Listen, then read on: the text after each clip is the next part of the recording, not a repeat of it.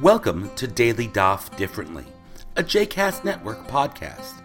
This daily podcast invites you to join us to study the daily Talmud page with a variety of liberal rabbis and teachers. For more information about Daily Daf Differently, please visit jcastnetwork.org/DDD. For more information about the other JCast Network podcasts and blogs, please visit jcastnetwork.org. This is Rabbi Aaron Alexander again teaching a Daily Daf Differently for the JCast Network. Today I'll be looking at a very short piece from page 59, following up on yesterday's Mishnah about the disagreement between the Tanna Kama, the first line of the Mishnah, and the opinion of Rabbi Eliezer as to whether or not a Kohen Gadol moves around the altar on the inside of the Heichal or stands in one place. And I talked about disagreement on such important issues as atonement for the Jewish people. But the Gemara brings an interesting quick note into this conversation, and one that at least took me by surprise. It reads on page 59a, Tanya, Amar Rabbi Yishmael. Rabbi Yishmael taught, Shnei Kohanim Gedolim Nishtayru B'Mikdash Rishon. There were two Kohanim who were still alive from the days of the first temple, when this ritual was in fact enacted still. Ze Omer Biyadi Hikafti. One of the two high priests says, with my hand I circled the altar, like Rabbi Eliezer's position. V'ze Omer Beraglai Hikafti. And the other one says, no, I went around it in a circle. I approached each corner with my feet. We now have personified, but in actuality, the disagreement that the Mishnah talks about, and this is in fact quite unique. In one moment, it goes from an academic debate as to what happened to a first-hand account of what did I do when I was serving in this capacity. Zenoten ta'am li dvarav, v'zenoten ta'am li dvarav. Each one of these priests was able to justify the reason for their difference in practice. Zenoten ta'am li dvarav. The first said, Saviv demizbeach pnimi, ksaviv demizbeach hachitzon. When the term for move around the altar is used, it should be exactly as it is done with the outer altar. And for the outer altar, the disagreement doesn't exist in the same way, and one in fact had to move around it with one's feet. So if you're going to do it that way for the outer altar, consistency will say, because the word saviv, to circle, is the same, that it ought to be done in exactly the same way with one's feet. V'zenoten ta'am li dvarav. And this one, the other one, gives a different reason. Kule mizbeach pnimi bimkom chada keren dechitzon kai. The entire altar on the inside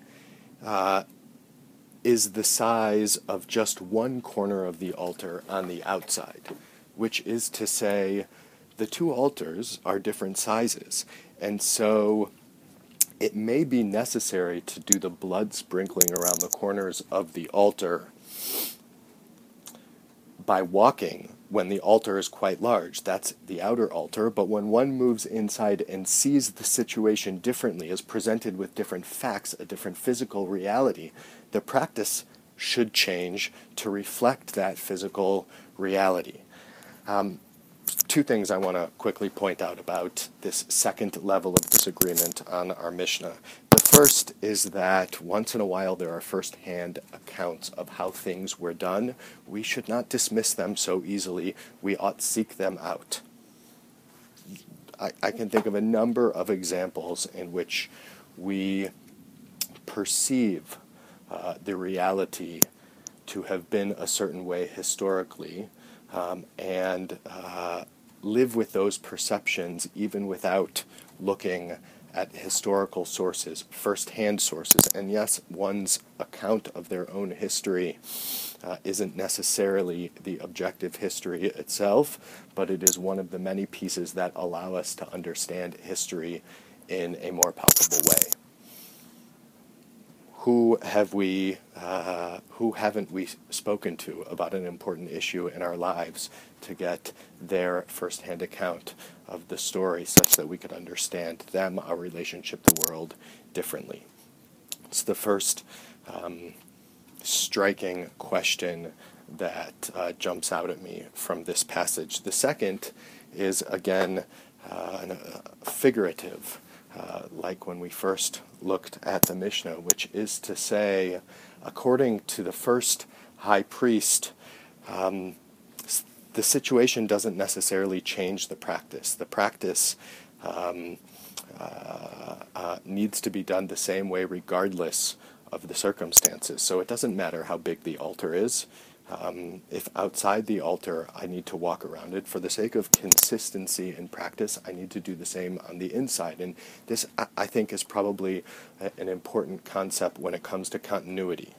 Things change at a very rapid pace in our world. If each time the reality changes, we change the practice, it won't take long. There won't be many generations before the current practice is no longer recognizable from its foundation. On the other hand, if we are afraid, if fear for the lack of continuity prevents us from ever letting circumstances push us forward, changing circumstances push us forward, then we still will, in our current practice, look divorced from its original reality, which is to say, if everything around us is different, but what we do stays exactly the same, that is no more drastic than never changing at all. Something has to give, one way or the other. And so probably the truth is someplace in between when it comes to looking at this short passage. Figuratively, I leave the examples in your lives up to you. Kol Tuv. I hope you've enjoyed today's episode of Daily Daf Differently, and that you'll join us again tomorrow for a new page. The music at the open and close of this episode is Ufros from the Epicurus album One Bead, available on Bandcamp, iTunes, and Spotify.